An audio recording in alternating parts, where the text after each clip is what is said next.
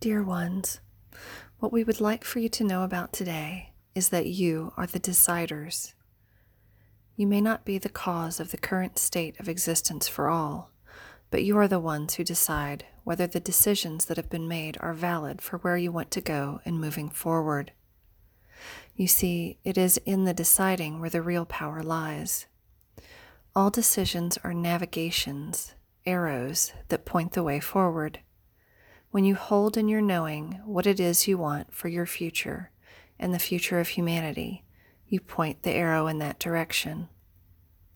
And so we would say to you, keep holding the knowing of what it is that you most want, individually or for all, because that holding of thought and feeling about where you want to be most adds to the arrows of all of the others on your planet. And when all of the arrows are pointing in the same direction, you can't help but go in that direction.